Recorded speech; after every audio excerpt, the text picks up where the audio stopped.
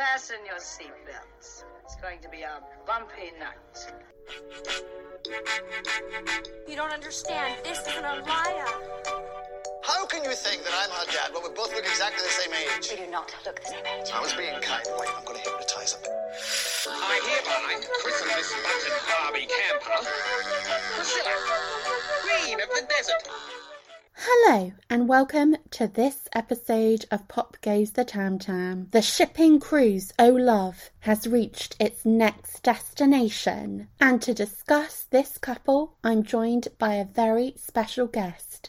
Announce yourself, special guest. Hello, my name is Carlin Jones of Starfighter Reviews. Hello Carlin, it's fab to have you back because I don't think we had you on last year. Oh yeah, it's good to be back. I have brought you here, and it's not under duress. I haven't forced you to come. No, I'm not holding.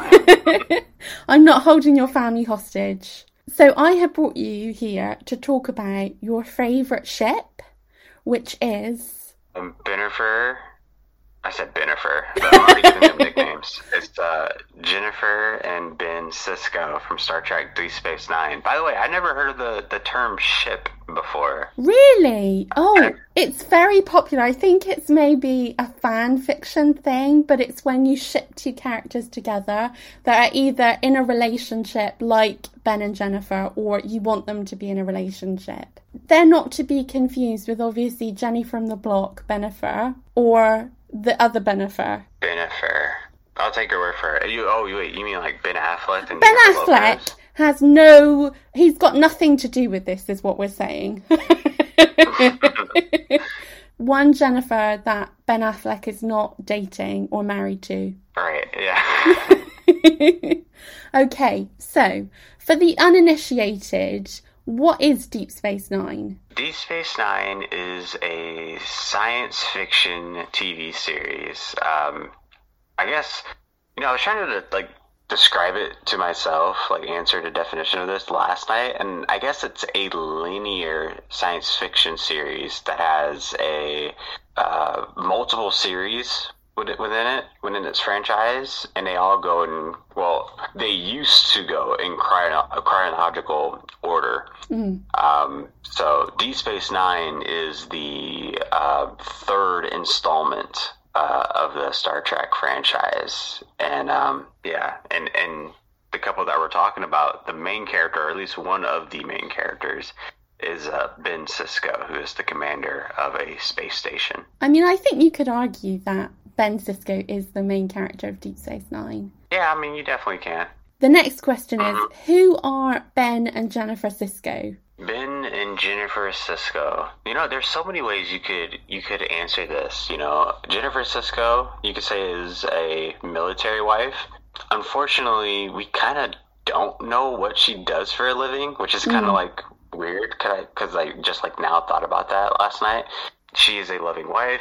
Ben Sisko is a commander in the military of Star Trek, military in the Federation, and they have a son together. Listen, this is not a spoiler for when I say this, because you figure this out within the first 3 minutes of watching Deep Space Nine, but they're a loving, happy marriage couple, but Jennifer passes away, and the premise, or kind of the staple of the show, is how to be a single parent, how to grieve a loved one, how to move on from a loved one, and I guess how to find love again and acceptance.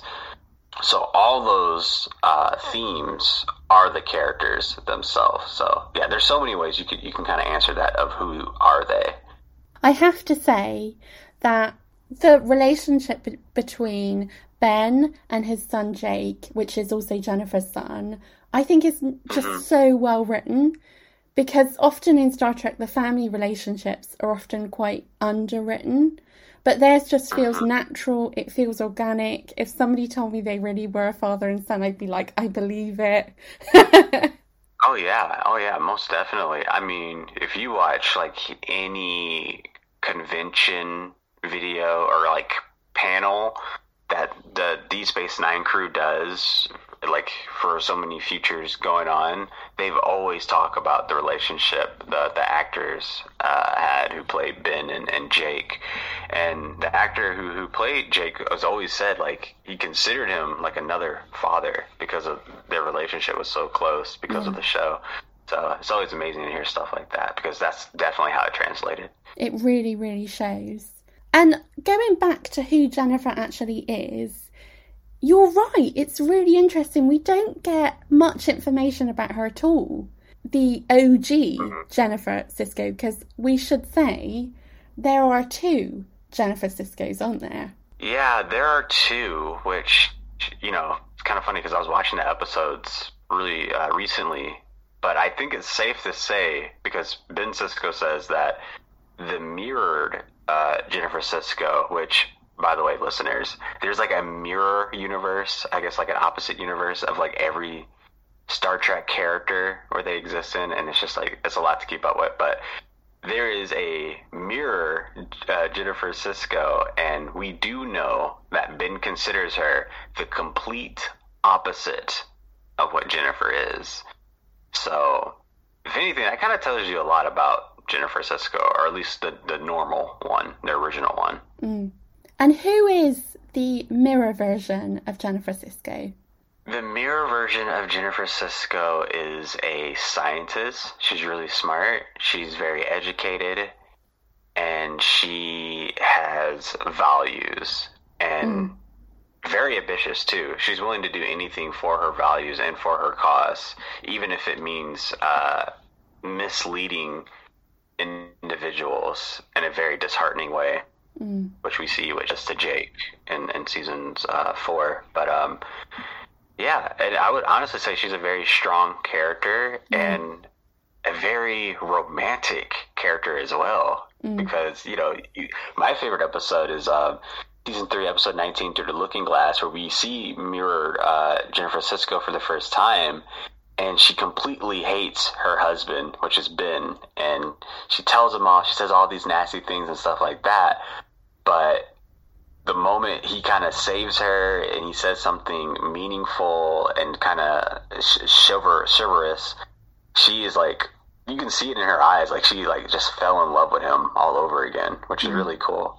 Yeah, it's really great writing as well, because from her side, she knows that it's not Ben because of how he's acting, but from Ben's side, it's a way to just for a couple of moments reconnect with a wife that he desperately misses, and it's really sad and it's really interesting writing. Yeah.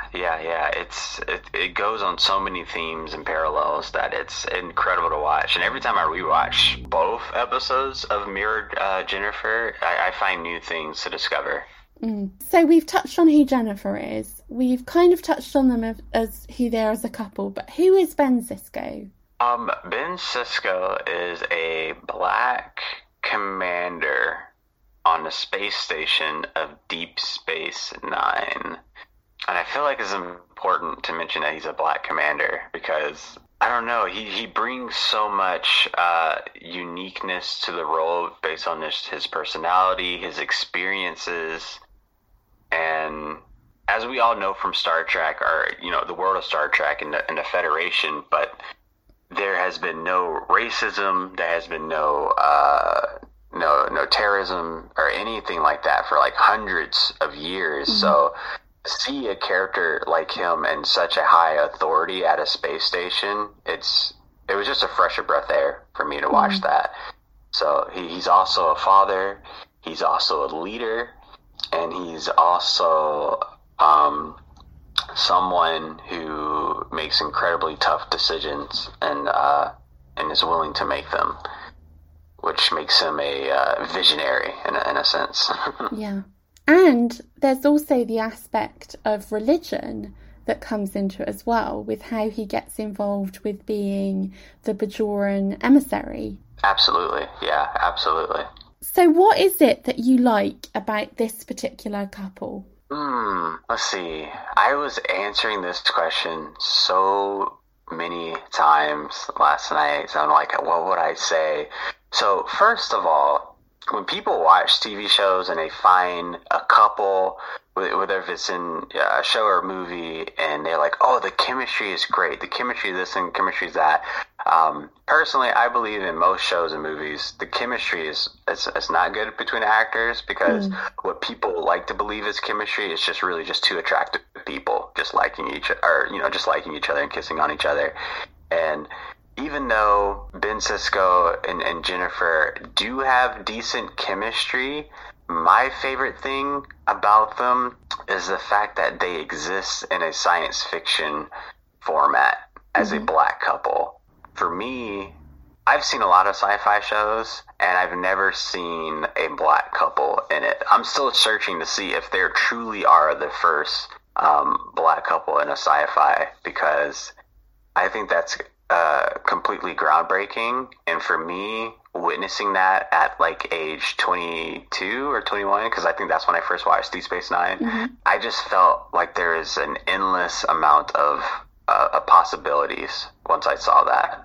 Because representation truly does matter. Not only is it they're just a black couple and things like that, but it's really just the, how can I say this? They kind of make up every aspect of a relationship through all phases, from like the honeymoon phase, from like the gray period, and then even when the relationship's over, you don't want to talk to each other. They represent all of that. And for me personally, since as a black man who lives in a black community, it's very relevant today to see certain couples maybe not work out their problems and not communicate, or they don't know how to be co-parents, or they don't know how to even be like a single parent. So just to see all that within Ben and Jennifer's Sisko's relationship throughout Deep Space Nine, it means a lot to me. And I will always forever cherish that relationship and always have it up to the highest pedestal because of what they've shown on the show. So, can I ask, with that in mind, would you have liked to have seen Jennifer maybe not killed off in the first episode, and would you have liked to have seen her maybe become a character on the show? I'm gonna go with no, because in the format of television, less is more. And I believe that everything that has happened with Ben and Jennifer from the stories that they've shared, even though it wasn't like many episodes, they've told everything that they've needed to tell. We know what their relationship was like when they were together, when they're not together, and yeah, I don't really see a purpose for it. Now, yeah, maybe it would be cool to have episodes, and sure, I would watch it, but I don't think it would really be necessary, because I think everything's pretty damn near flawless about their how they perceive their relationships. So I think we've touched on this a bit, but what do they mean to you? Yeah, well, what do they mean to me? I think for me personally, Ben and Jennifer is like a sign of hope. And that's not to say like, oh, I want to have like a relationship like this one day, but it's a sign of hope, knowing that any kid in any minority can watch Star Trek and see this type of representation and know that it is possible to have a relationship like they do, rather if it's shown in if the relationship was going through like a good time or a bad time, depending on like what episode you watch, because they're definitely in turmoil in a certain episode. But just that possibility of knowing that kind of relationship exists, it means a lot to me. And yeah, it means a lot to me. Going back to the core of the actual series, I think although you don't actually see much of this couple together, like you say, I think in total there's about 5 episodes or maybe less with them. One of them, Jennifer, is alive and they're able to interact. But I would say the core, at least I'd say the core of Deep Space Nine is really about that grieving process that he's still going through and learning to be a dad and basing his career around his son. Whereas in the past, Jennifer was there, she could pull up some of the slack, she could be there for Jake. Ben has to be there more.